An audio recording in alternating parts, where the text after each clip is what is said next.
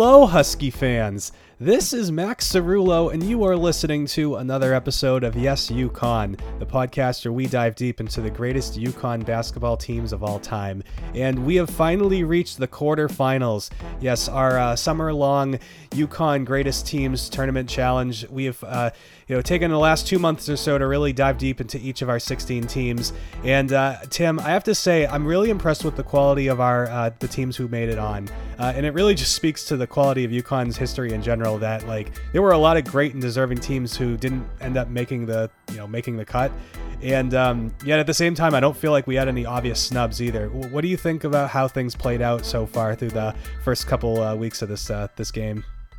Yeah, I love the way this is shaking out. First of all, it's been really fun to go through all these teams and to reflect on just how incredibly good UConn basketball has had it for the last 30 or so years. Just unbelievable teams everywhere you look. And really, I think that these are all, we truly have the Elite Eight. I think these are definitely the 8 best teams that we could put through. The only really... it's not a surprise, but the only team I think you could say being a snub that didn't make it based on the matchups was the 2014 national champions. And they came up against 1995, which was another incredibly good team.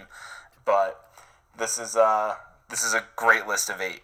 Yeah, for sure. Definitely. I think if I were to go through, the 94 team got a lot of love. I mean, that 94 and 2006 matchup got a lot of that one got a lot of attention. So, I mean, maybe that team you could argue, but then again, I mean, obviously Donyell Marshall and his crew were amazing, but 95 and 96 was many of the same players too. So, the mid 90s is, they're getting plenty of respect here. 2 of those teams advanced, and, really all of UConn history is pretty well represented. We've got you've got your Ray Allen teams, you've got the 2 Rip Hamilton teams in the late 90s. Obviously the 2004 team made it. And by the way, I should probably mention up front, 2004, big shocker, they advanced.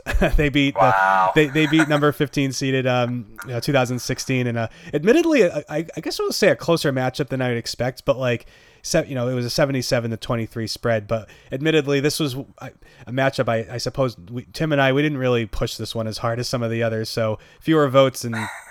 Maybe I was actually worried at one point. I was like, I probably shouldn't retweet this again, on Friday. Cause I was because it wouldn't be that hard for some trolls to just be it wouldn't take that many of us to just push 2016 ahead. So yeah, exactly. Grateful that we made it through the first round without, attracting any bad actors to, hijack this thing and make a meme out of 2016 or something like that.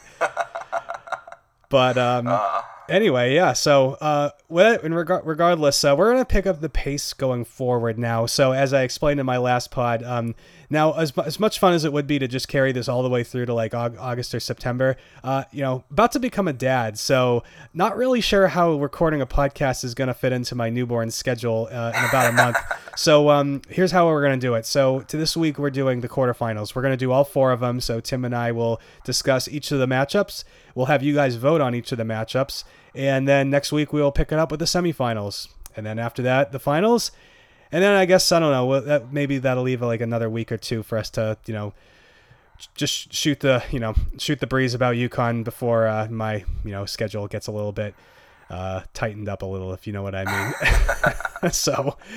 So Tim, I guess before we dive into our first matchup, any other thoughts on the first round or just, our kind of the state of UConn in general right now? Yeah, I first of all, I love the way this bracket shook out. Like you said, we're covering pretty much every era. The only exception being, the Dream Team not getting through, but they were up against a 96 team that provided a hell of a matchup. And other than that, state of UConn in general, I'm just getting excited. We're getting to the point now people are buying their season tickets for all the different fall sports, for basketball. I've got... at this point, I have 3 more days to decide whether I'm going to invest in season tickets for basketball again this year.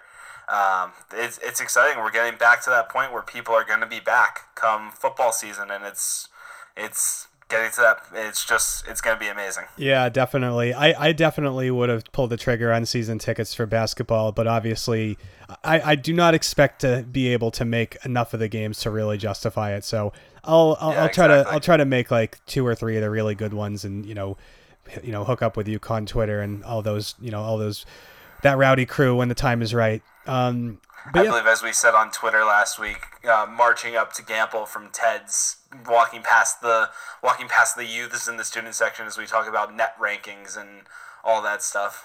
Got to teach the kids how it's done. It's been a while, it's been a while since UConn's really been at the top. So, but next year's looking pretty good. I have to say that's going to be a fun conversation. But we'll save that for sometime in early July. So, Why don't we get this started with a really great humdinger of a second round matchup. So we got the number 1 seeded 1999 team, the national champions, the breakthrough team, against the 1995 team led by Ray Allen, one of UConn's greatest offensive teams, and honestly a team that was like not that far off from going all the way. That team was arguably a top 4 team in the country that year, maybe top 2. I mean, they lost to the national champions, so you could make that case. Going up against, that UConn team was kind of the same thing. The only difference really is they got it done. But what would happen if these two teams met on the court? Who knows? Tim, what do you think? What do you think about this potential matchup and kind of what might happen if we saw these guys take the court against each other? I think I would pay $2,000 for a nosebleed seat to watch Richard Hamilton go up against Ray Allen. And we're talking peak Rip Hamilton against, yes, maybe not quite peak Ray Allen, but close enough. He's Ray Allen at this point for real. Yeah, Ray Allen with 21 points and 7 rebounds a game. This is a hell of a matchup. And you just look at both rosters. At first when I first looked at it, I'm like, oh well, 99 just steamrolled its way to a national title pretty much. And Rip Hamilton, they were such a unbeatable team. But then I'm looking back and forth, and I'm like, that 95 team was amazing too. So 95 more NBA players. Obviously Ray Allen, the fantastic season from Donnie Marshall. You've got Daron Sheffer there, just Kevin Ollie as well, and Travis Knight emerging into that big role as a 7-footer with 9 points and 8 rebounds. I mean, this team was really something. Like you said, one or two things go differently. They're a national champion and the first national champion. So, this is a blockbuster matchup right out of the gate. So, yeah, now I think everyone's inclination will probably be to assume, 99 was the national champions and clearly they're better. So, let's try to break that down and see if that would really be the case here. So what do you think 95's case is to why they would have an advantage in this particular matchup? Why 95 would have the advantage? Yeah, let's see. What's their case? Because I think they definitely have one, but I just want to hear your opinion. I don't think that there are many teams that are going to move the basketball around better than they do. I think they're a team that's going to that's really good defensively, that's going to get out on the run, and they've got Daron Sheffer quarterbacking things, and he's just going to move the ball around, left and right. 99 might not be able to keep up with that, and if 95 can get it into a fast-paced game where they're just going up and down the court, and then even if, 99 finds a way to isolate Ray Allen and keep him out of the game, Sheffer and Ollie are still moving the ball around, and you've got Travis Knight down low, you've got Donnie Marshall who you have to deal with. That's going to be a rough matchup for 99. Yeah, it's interesting. 95, that team, they were fast and they scored a lot. So, I mean, it doesn't take a good defensive effort to shut them down. You need to be really good or they're just going to run on you. And, I think you kind of hit on it there. Between, Sheffer and Ollie, the two of them combined for almost 12 assists per game. That's pretty intense. You don't see that very often really with any team in any era really. So, that's I guess, we got Ollie and Sheffer would be the backcourt. But, 99, you got Khalid El-Amin and Ricky Moore. And Moore, obviously, is famously just an outstanding, totally elite defender. So what do we think about how those matchups might go? Well, that's the thing. I think that's where 99 can really pull away, is they are one of the best defensive teams in the country that season. I mean, they didn't score as much as the 95 team did. That's for sure. Few teams did, but they held teams to 61.3 points per game. Now they're not going to hold 95 to 61 points, but if they can knock them down from that 86, then they can really they can really get themselves the advantage in that matchup. It's interesting. And I mean, like, El-Amin is as big a gamer as there is. I mean, that guy, he shows up like, so, it's kind of hard to really hard to really imagine kind of what a matchup between him and Kevin Ollie would look like, just because they're just so different. They're such different players, like they look totally different. Their games are totally different, but like El-Amin was like the man for a reason. And then, I mean, Ricky Moore, I mean, he's we all know his whole deal. I mean, when he wants to shut you down, it doesn't matter who you are. You're not scoring on him. So I'll be interested to see kind of what the people have to think about that. Let's go before we get to the headliner here. Let's kind of move up to the front court. Jake Voskuhl versus Travis Knight. These are obviously the two bigs. Travis Knight was the more productive of the two, but Voskuhl was obviously, he didn't really have to be. So what do you make of that? Who's winning the matchup of the two big white centers who led UConn in the mid to late 90s? Man, this is tough because I love Jake Voskuhl, but I'm gonna go. I think I'm gonna go Travis Knight on that one. I just think that I think he's got a little more quality. I think that he's a more imposing presence down low, and I think he was more versatile. So I think that he's gonna have the edge. Yeah, well, the production would certainly suggest that. I mean, he averaged a lot more rebounds and a lot more points in these particular seasons. It's worth mentioning both guys, they both got a cup of coffee in the NBA too. So, I mean, in terms of just their like athleticism and talent, I mean, as a size matchup, they're pretty comparable too. So that's an interesting one. I do think Travis would probably have the advantage. I wonder how this would go like elsewhere though. You got on one hand, Kevin Freeman and Donnie Marshall would be kind of the other matchup in the four. And that's a fascinating one too, because they're both 6'7", so comparable size. Yeah. And they're both obviously among UConn's best players, just ever. They're fantastic. Both of them, great scorers. They both rebounded a lot. What do we make of this one? Kevin Freeman versus Donnie Marshall. Oh my gosh. This is another reason why I would pay $2,000 for a nosebleed is this matchup here. I think this one's almost a push. I think, between Freeman being the better rebounder, at least on paper, and Marshall being the better scorer, I think that they're both gonna put up numbers that are gonna be important in this matchup. And I can't pick either way. I think that they would both I think they both have really good games, but going up against each other, they'd both leave with a bunch of bruises. That's for sure. Yeah, it's fascinating to imagine. And I mean now obviously we got to talk about the big one. Rip Hamilton versus Ray Allen. They're guarding each other. They're the man. It's not a stretch to say that these guys are. You could probably make the case these are the two best players that UConn has ever produced for the men's team. I mean, Ray Allen's in the Hall of Fame, and Rip Hamilton had a really, really good pro career with the Pistons. Correct me if I'm wrong. I think his number is retired too, isn't it?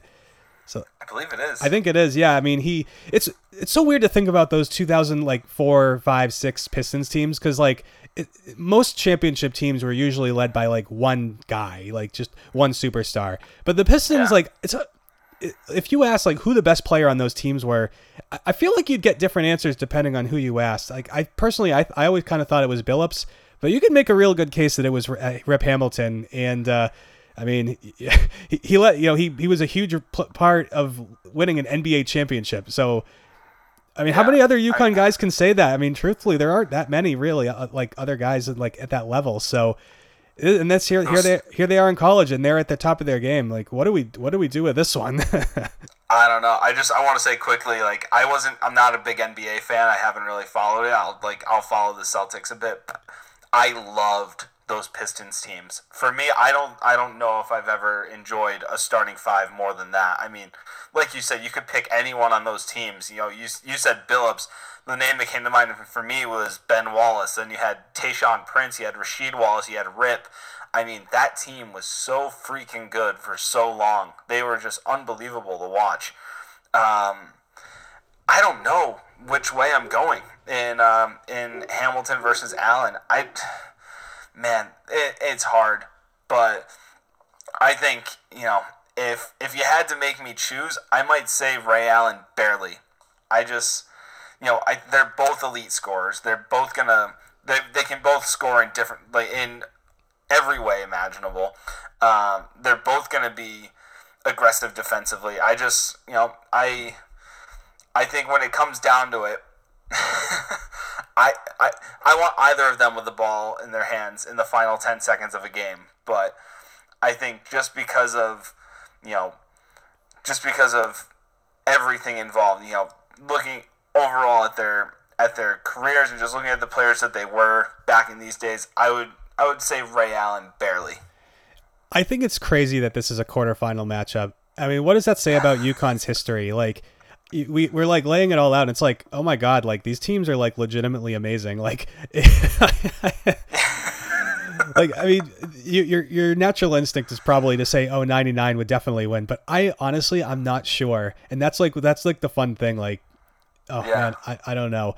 So we don't need to make a pick, right? Like, I think we can just solidly say, like, we should just let's not, like, what is it called, influence the jury or whatever. I really want to see what the people have to say, because like 99 was amazing, 95 was pretty damn good too. I think they're just less heralded. Like, people don't know as much about them, but like I hope people who like listen to this like appreciate it's like, oh no, like this is not 99 versus 2021 as much as I like to kind of cause some mischief with that particular matchup. These teams are truly elite. So yeah. Now here's one I am interested in seeing what the people have to say for almost the opposite reason. So our next quarterfinal matchup is it involves very literally the same team in one case, 1998. So Rip Hamilton and this entire same crew except 1 year earlier. Spoilers, they were pretty good that year too, versus the 2011 championship team. What do you make of this one? I think it's just amazing when we're talking about these elite UConn teams where four UConn teams have won the national title, and the three that are first of all, not all four of them made it to the Final Eight. And these first two that we're talking about, I'm not entirely convinced they win these matchups. I just think, 2011 was amazing. That whole story, the way Kemba just took over, but this 98 team, man, obviously the precursor to a national title and just an outstanding team. Just, top to bottom talent, just like pretty much the same team we were just talking about, just a year younger. And man, I know we're not making picks, but it's hard to not say 98 has the advantage here. It's funny because like you look at their production, it's not that far off from the next year, at least in terms of like the scoring averages for each player. They're all playing more or less the same role. Their offense and defensive like team stats for the season they're pretty comparable. Like they averaged about the same amount of points and the same amount of points allowed. You give or take a couple points in each direction or whatever. So it's just like, in 98's case, it was like they made to the Elite Eight and they lost to a really good North Carolina team.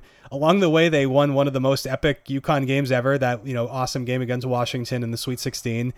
And then, it didn't work out. And then they brought everyone back. And what a surprise, they were really good again.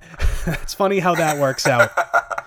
2011 is fascinating, though, because, like, they're better than people, like, give them credit. Like, yeah. So I this is a team I hold near and dear to my heart. Obviously, I covered this entire season for the Daily Campus, and I, got to know all these guys, and watch them as close as anybody. And people like think like, oh well, it was Kemba and a bunch of guys, but like the 2011 team was way more talented than people gave it credit. So 98 and 2011 have the same number of guys play in the NBA for starters.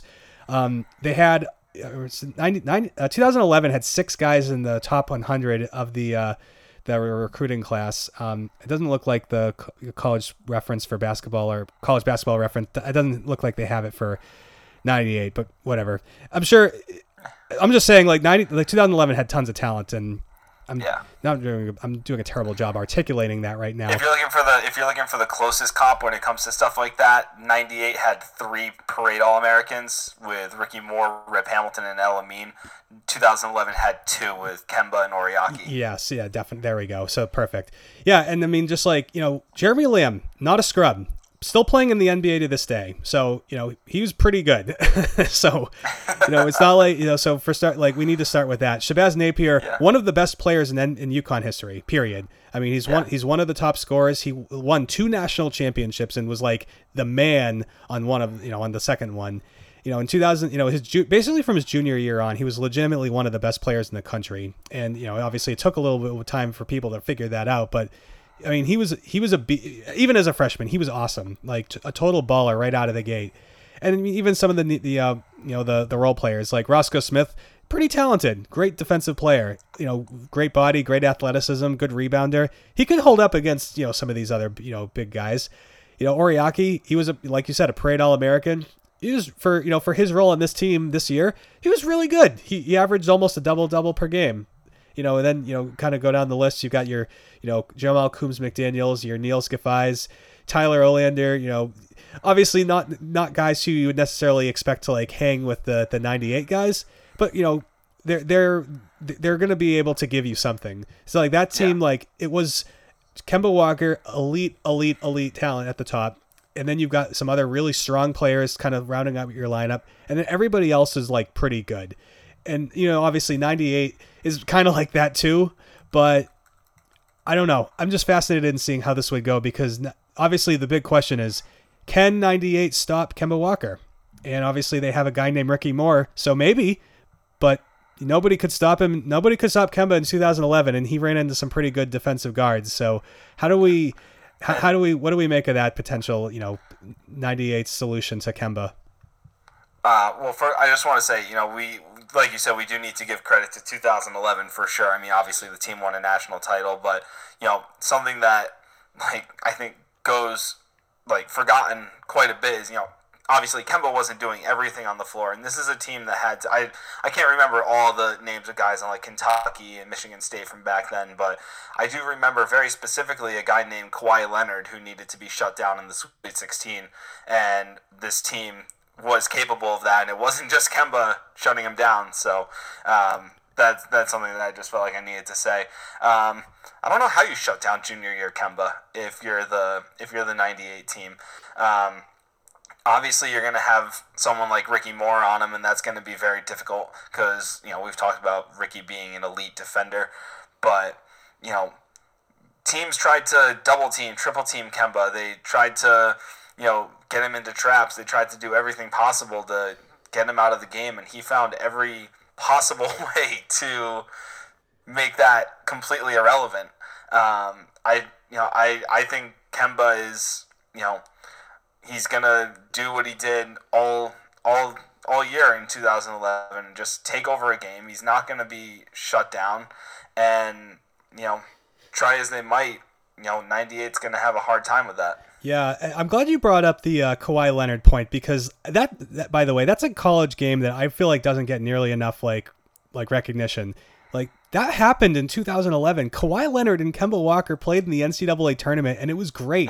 Like that was a huge deal. It didn't feel like it was like watching history unfolding, but like if you're talking about I don't know, like the 10 best basketball players who are born in, I don't know, whatever, 1990, 1991 or whatever year, because, Kawhi and Kemba are obviously about the same age and, kind of that same era.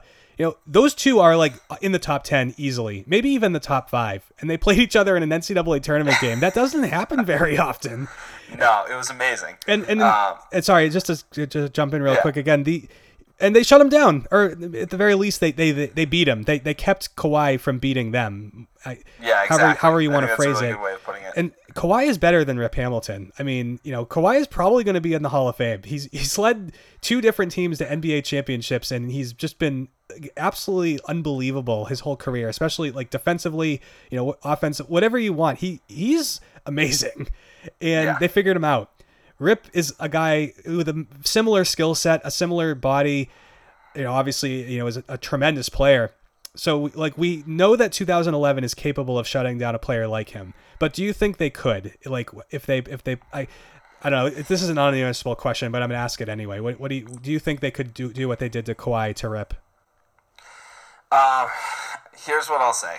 I think in a matchup between 98 and 2011, I think you just have to assume that Rip Hamilton and Kemba Walker are both going to do their thing, and then it's a matter of, well, what does the rest of the cast do, and who has that extra edge beyond those two guys, because I think that's really where the game gets won, because for both these teams, I just talked about 2011 shutting down guys like Kawhi Leonard. They were fantastic, but Hamilton's going to take a game over. Kemba's going to take a game over. And so I think it's going to be one of those games where, it's not necessarily one star has a big game and the other is kept quiet. I think it's, two stars just, doing everything they can to put their teams ahead. And then it's, what does the rest of the team do? Yeah, I think really 2011, as we know, was pretty much like they went as far as their guards would take them. So they were at a disadvantage in the front court against almost everybody they played. But at the same time, their front court was like sneaky good enough that they were actually able to hang. Alex Oriaki versus Jake Voskuhl. I mean, Voskuhl probably has the edge, but maybe not. I don't know. It's probably a closer matchup than people would really think, at first glance. And by the way, this is also, both of them are sophomores. So we're not quite talking about championship caliber Jake Voskuhl yet. He's not quite a finished product either, whereas Oriaki was definitely farther along in his development. Yeah, it's when you look at the roster, these two teams aren't really that far off in terms of experience. I mean, you had one junior main contributor on each team, but everyone else was freshmen and sophomores, probably more freshmen than sophomores in 11 and more sophomores than freshmen in 98. But yeah, I think that's a really good point. Yeah, and obviously in the backcourt then, so if Kemba's going to do his thing, we can assume that Ricky Moore is probably going to be guarding him, and Ricky, not really going to be much of a factor offensively, but if he keeps Kemba to 20 points, then he's doing his job. So Khaled versus Shabazz, they're both freshmen. They're both obviously the two of the swaggiest, most confident players in UConn history. What do we make of this one? Because that's their scoring and their production overall is probably going to tip the balance in this game. Because I think we can presume that Jeremy Lamb is going to get his points. Kevin Freeman will probably get his points. And I guess we'll just sort of, everything else. Roscoe, he'll probably do some Roscoe things, hopefully, to the benefit of the team. And, it'll all kind of play out that way. But Khalid versus Shabazz feels like that could be the difference maker. How do we feel about that one? Yeah. I mean, I'd pay good money to see that too, for sure. Yeah. That's a hell of a matchup between two of my all-time favorites. Obviously, Khalid El-Amin is my favorite UConn player of all time, and Shabazz is right up there. Once I step away from the fact that I covered Shabazz for 2 seasons of his career, but or 1 season, I guess. That's a different thing. I think El-Amin as a freshman had more of a propensity to take over a game. Obviously, that's something that Shabazz became legendary for at UConn, but playing behind Kemba, and obviously Jeremy Lamb had more of a productive freshman year than Shabazz, I'd say, just circumstantial, but just in that specific matchup, I think El-Amin is more likely to take over and have a bigger influence on the game. I think they're both gonna be very tough players in this matchup, but just El-Amin's scoring, I think he was the second leading scorer on that team, and by quite a margin. I think he's gonna be, he's gonna have the edge over Shabazz in this matchup. At least freshman Shabazz, you're probably right, but yeah. Even still, I wouldn't necessarily put it past Shabazz. And it's probably worth mentioning too, Shabazz is taller than people realize. He's listed at 6'1". I always think of him as being quite a bit shorter than that. Whereas Khalid is 5'10". he's a little generously 5'10". Pretty little guy, but little height wise, but great. Khalid, we love you. Come back on the show sometime. Yes. He was, but I mean, obviously he played so much bigger than that. So, so this is an interesting one too. Because on one hand, 2011 has the championship, and people love that team. 98 is, the precursor to the 99 team, and they have Rip Hamilton, and they're, probably, I would say most people consider them to be the more talented team. So I don't know. What do you think? I guess what do you think the people will say? Do we? This could be a 50-50 one, honestly. Do you think we haven't had that many close matchups? I really do think this one could be a really tight one. Yeah, I know we're not here to pick one, but I would not be surprised if the national champion goes out in this round. It could happen. It'd also be interesting because that would raise the possibility we could see 99 versus 98 in the semifinals, which would be like, that'd be hilarious. But it was like doing the brackets of like, all right, like how do we do this to like, kind of avoid like stupid matchups like that? I was like, well, it's kind of impossible because sooner or later somebody's going to face somebody else, and it's like, all right, well, at the very least, if it ends up happening with 99 and 98, at least they'll both deserve to be there. So yeah, exactly. Anyway, and then pretty much if whichever team goes through in that situation, it's pretty much the same thing. Just minus a national title if it's 98, but that would be weird. Definitely. Well, whatever. So. Yeah. All right. Well, let's move on. So this is one that I think you and I were looking forward to quite a bit. Yes. So we got ourselves number 3 seeded 2009 versus number 6 seeded 2006. Two of the biggest, burliest, most athletic, and just generally intimidating UConn teams of all time. They are of the same era. They actually include some of the same players. And they're probably at the top of the list of the teams where it's like, if you met this team on the court, like would you be more or less likely to crap your pants? And in this case, these are like the two pants crappiest teams like you'd ever see. They are just amazingly talented and amazingly tough, and potentially an amazingly great match. What do you make of this one here with 2006 and 2009? Oh my gosh, here are championships 5 and 6 that should have happened. Not just like could have, not what could have been. Like these should have been national championship teams. Circumstances overcame 09 that I still remain convinced I'm on that hill ready to die. That Jerome Dyson not being hurt would have meant a national championship, and 2006 just that NCAA tournament was horrendous, and the George Mason game is one of the worst things I've ever experienced. These two teams are loaded, just unbelievably loaded. These are, I think, pound for pound, these might be the two best rosters in this tournament. I know we've talked about 99, 96, all these other teams, but pound for pound, I think right here you've got the most heavyweight matchup in this entire thing. Even once we get to the final. Well, when you say heavyweight, I mean you're not using that just figuratively. I mean there are some horses in this matchup. So just kind of to give people a sense, both of these teams have 5 NBA players. Both of these teams are just utterly gigantic. So the front, because we love the front court discussions here. 2006, you guys got Josh Boone, who is 6'10", 237. Honestly, smaller than I thought. Like he seems bigger than that, but like. Yeah. Work with me here. Hilton Armstrong, 6'11", 235. You've got Denham Brown, who's actually like he's 6'6", but 220, so he's like a big big strong guy. And then Rudy Gay, he's 6'9", 220, and obviously we all know Rudy Gay. Like that guy is like athletically like on another planet, just an absolute monster. And by the way, there's a couple of other role players on this team, including you've got your Ed Nelson, who's 6'8", 260, pretty big. And a guy named Jeff Adrian, a young freshman from Brookline, Mass., who is 6'7" and 243. Perhaps you've heard of him. Well, I'll hear more about him in a second because Jeff Adrian, as a senior, also on the 2009 team, still 6'7", still 243, and he's still just an absolute monster. By his senior year, he is like one of the most intimidating players UConn's ever had. You look elsewhere in the front court, and, you don't quite have as many like the big horses like, 2006 does, but you do have one guy named Hashim Thabit, the 7'3", 263 pound, just, second overall pick in the draft for better or for worse. Just that guy, it's an absolute matchup nightmare for anybody he would like literally anybody in UConn history. I mean, that guy is the biggest and the toughest guy you would ever see in terms of just like, front court matchups.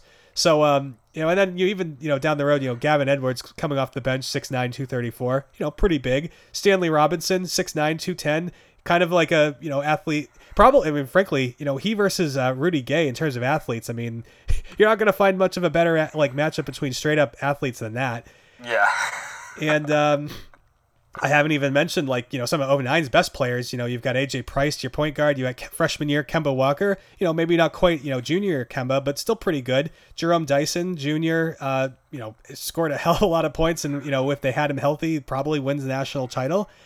I don't know. Am I forgetting anybody? There's a lot of guys here. Craig Austry stepped up when Dyson got hurt. Yeah, him and Kemba both had to. Yeah, I think that's the other guy. The Craig Austry versus Craig Austry and matchup in this, the underrated matchup here.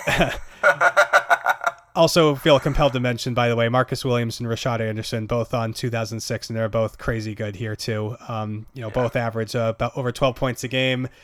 Both, Marcus averaged eight rebounds. It was good. These teams are pretty good.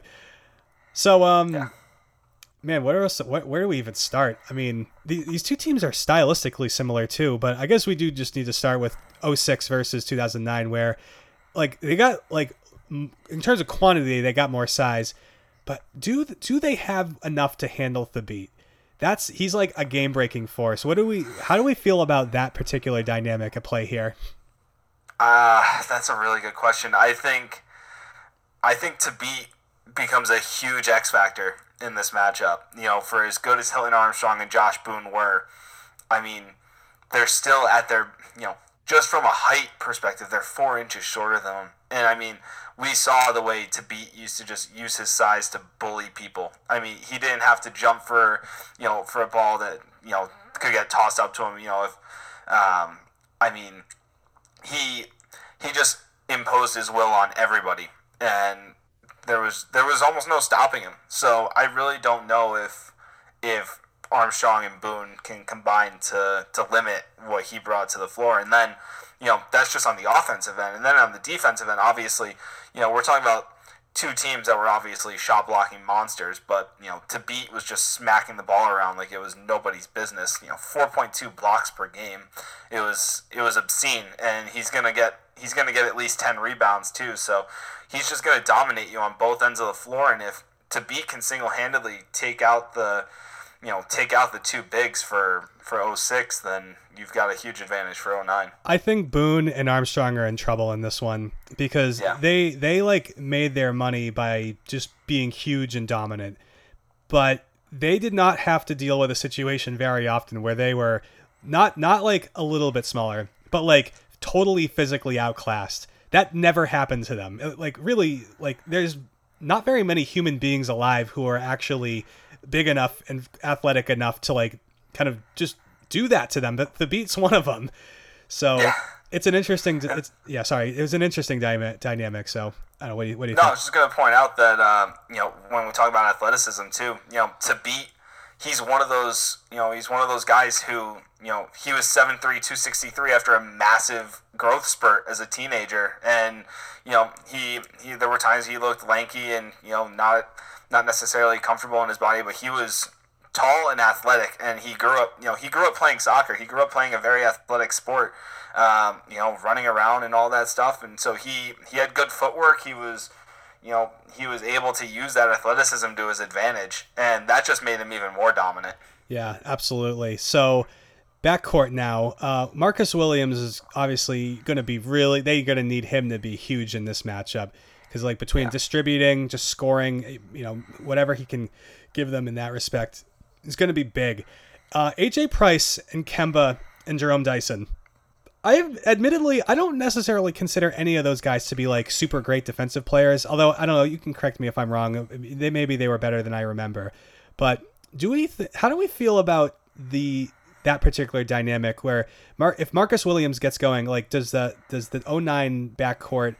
Are they slowing them down, or are they just keeping up and just scoring like crazy? What do we think there? I think they're just keeping up. I think when it comes to we just talked about advantage 09 in the front court, but I think the back court it's advantage 06. Like you said, if Marcus Williams gets going, he's going to be very hard to stop. Rashad Anderson is such an amazing clutch shooter at this point in his UConn career. You're going to have a really hard time stopping those guys, and it just.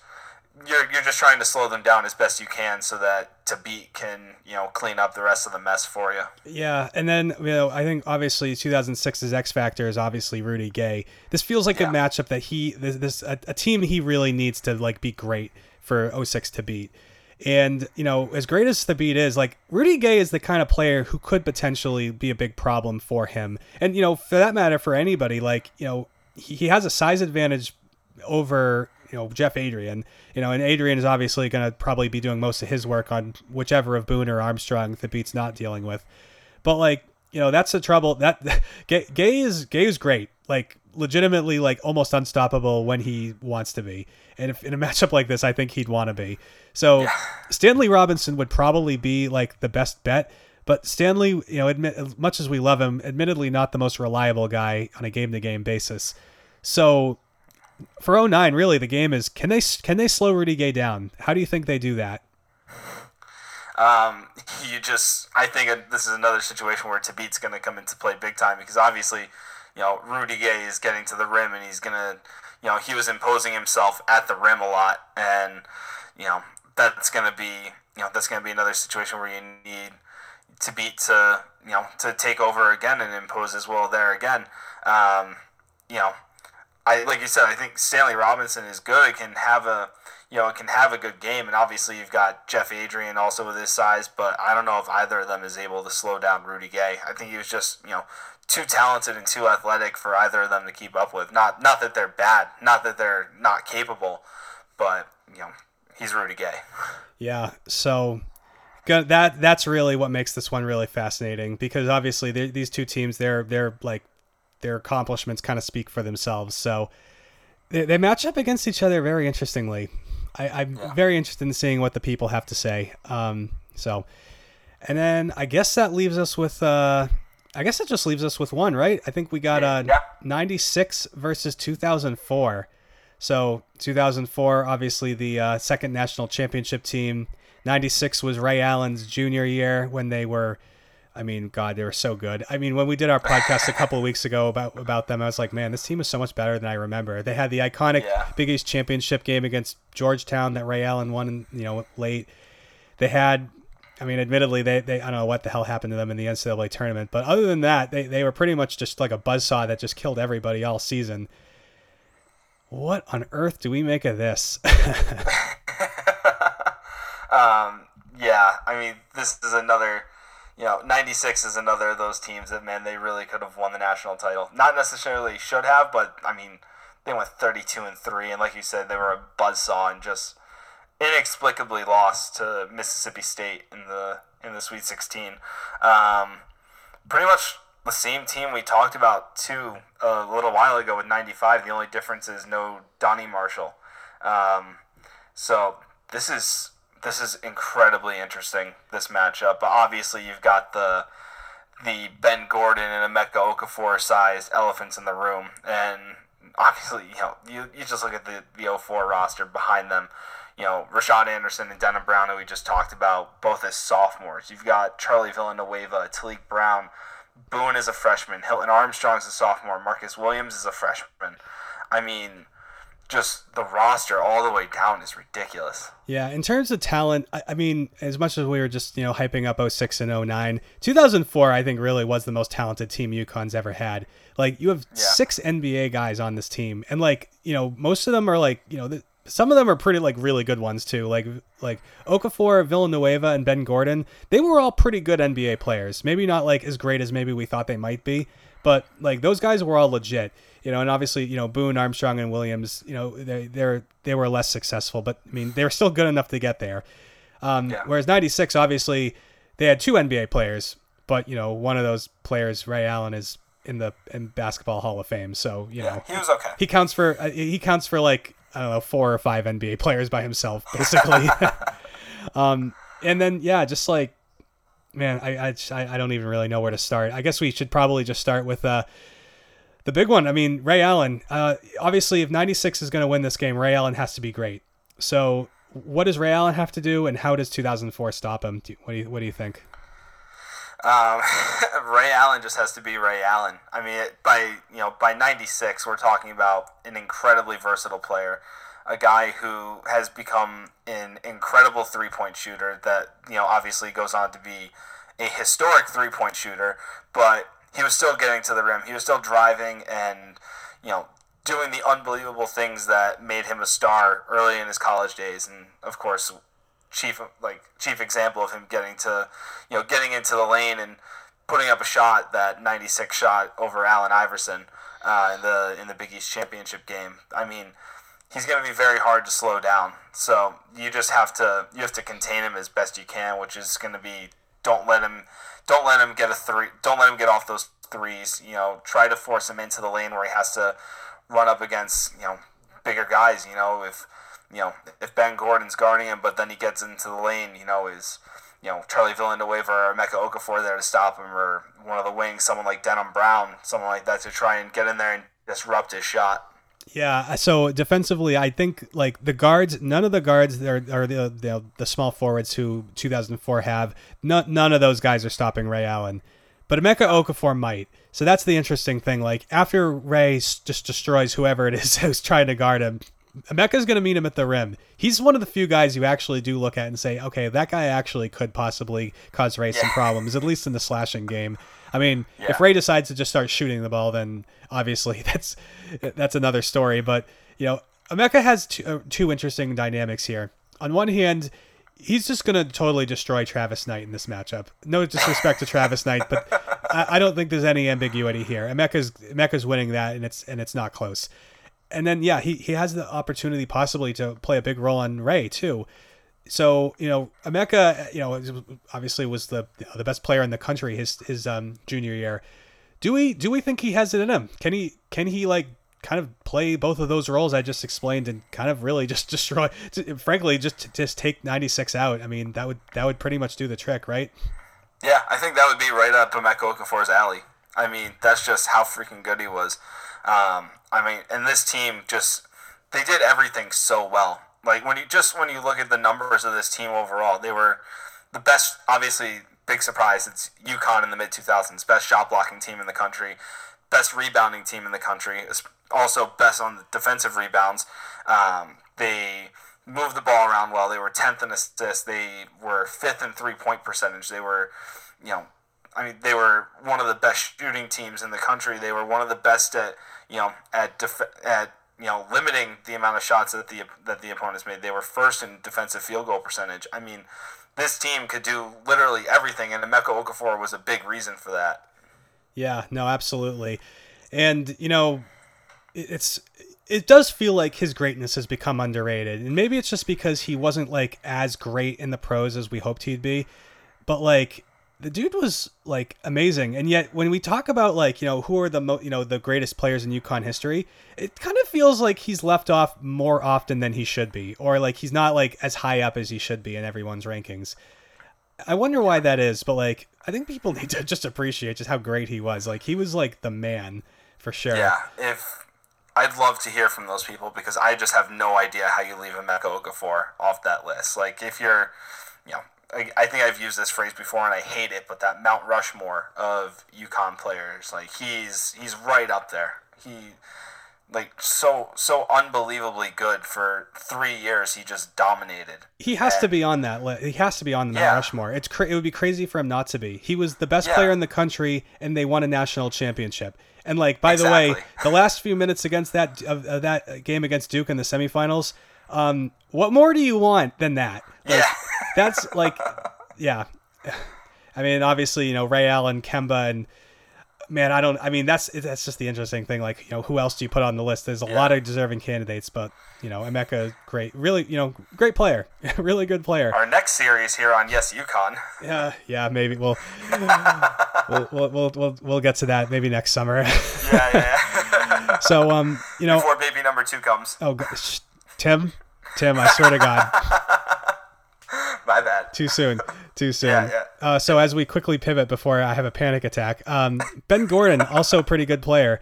Talik Brown, Ben Gordon are really, kind of the, that's your backcourt for the most part with the 04 team. 96, senior year, Duron Sheffer, pretty good. He's averaging 16 a game, 6.1 assists, contributing a lot of rebounds. So like he's a big player in this matchup. And then I guess what would you say? I guess like Ricky Moore, Rashamel Jones, that I guess kind of some combination of those guys. It's a little weird because I guess Ray Allen could be the 2 in this matchup too, because you also have Kirk King and Travis Knight, Rudy Johnson probably a little bit. So like 96 is a bit amorphous. So you could probably roll out 3 guards or 3 forwards depending on the matchup. But right. to the best we can kind of play this out. 96 is going to need to find an answer for Ben Gordon. So who do you think that is? I don't think they have one. Maybe is it Ray Allen? Like, does he? Is that his job to try to guard Ben Gordon? It might be. I think it's him because I think you're gonna want Sheffer on Talik Brown. So I think Ray Allen might be the best option. He's a very solid defensive player. I just think Ben Gordon. We talk about how good Emeka Okafor was in 2004. Ben Gordon was freaking amazing too. Leading scorer on that team. He was a great distributor. I mean, you look at Talik Brown at 6.5 assists per game, which was wild. But for your top scorer to have 4.5 assists, I mean, if he got into trouble or if he needed to move the ball, he could get out of that pickle that Ray Allen might present. And he obviously had a plethora of options that were very good when he had to move the ball around. So even if he's not scoring 18 points, he's moving around and the points are being made up when you're trying to take him out of the game. No, absolutely. This is an interesting one. I do feel like 2004 on paper is probably the better team, but like 96's results speak for themselves. Like other than one bad game, they were incredible. And we really as much as we just talked up Emeka just now, I mean, it needs to just be said, like we're talking about like peak Ray Allen. Like this is like one of the best basketball players ever, period. So, he's the kind of guy who can cause, some interesting things to happen in a matchup where otherwise it might seem, well, I don't know. You know what I'm getting at. So, yeah, that's the fun thing. Like all 4 of these matchups we've talked about, on paper, I mean, 06, 09 might be a little bit of an exception here, but we just talked about with these matchups on paper, there's a team that looks like it would be the clear favorite, but the other team, like, they speak for themselves with everything they did and what those players did. I mean, these matchups are all incredible. Yeah, and the funny thing is, like, what you just said about, like, the team that's a clear favorite, we also have a national championship in 3 of these matchups, and it's not always necessarily the championship team that we're talking about when we say that they may be the favorite, that they may not be. Exactly. It's legitimately unclear, like... guys, you have some decisions to make. I mean, Ray Allen is involved in 2 of these. You got peak Emeka Okafor, we got peak Kemba, we've got Rip Hamilton, and we've got whatever the hell's going on in 2006 and 2009. I mean, there's a lot there. There's a lot going on. So, I mean, we can keep going, but man, I mean, this is it. Like, I have like an idea of how this might go, but it could be completely wrong. I'm interested in seeing what you guys have to say. So, Tim, before we wrap this up, do you have any other thoughts? And we're kind of looking ahead to the semifinals. I don't know if we can look ahead to the semifinals at this point because I think we, I've got my picks and I don't know if I'm necessarily going to be against the grain, which is going to be really interesting to see. I think these matchups are going to pose a lot of great questions to UConn Twitter, and I really they really could go any way. The first round matchups were all in the 60s or 70s, some in the 80s and 90s, but we're going to be looking at some 50s and 40s here. I mean, this is going to be super tight, I think. I hope so. I'll tell you this. I would pay a lot of money to go to Madison Square Garden to watch this quadruple header. Like, yes. I'll be there for both sessions. Give me, I'll watch, Rip and Ray battle at noon. I'll stick around to see Kemba. I'll stick around to watch the Monstars play the Monstars around dinner time, and then you got Emeka versus Peak Ray again at the nightcap for the 9 o'clock tip. I can't imagine a better day of basketball than that. Can you? No, this is ridiculous. Yeah. I mean, I couldn't afford to go to that. So I'd love if this hypothetical UConn situation could hook me up with a credential, but yeah, the top dollar. It would be this, like when in 2014 when they played the Sweet 16 and Elite 8 at Madison Square Garden, and you couldn't get in for less than like $900. That would feel tame. Yeah, sounds about right. So, yeah, well, we will leave it there, and we will leave it to you, the listeners, to decide who will advance. You guys got some decisions to make for sure. So I will have all 4 of these polls posted in the morning. So we're recording this obviously on Monday. So when you guys hear this, those polls should be posted by noon, if not sooner. Obviously, you'll try to get them up at a reasonable time. Voting will be open through Friday. I'll have all 4 of them in a thread, so you can just bang them all out at once. And guys, I want to see some debates. I want this to hurt. Like, this is this is going to be fun. Let's have some real fun with this, and hopefully next week we'll have some 2 more great semifinal matchups to discuss before we eventually try to crown our champion. And I suspect that championship match, whoever advances, is going to be that's going to be a big one. So, Tim, thanks again as always, and yeah, you guys all be good. We'll catch you all next week, and we'll bring this thing closer to the conclusion.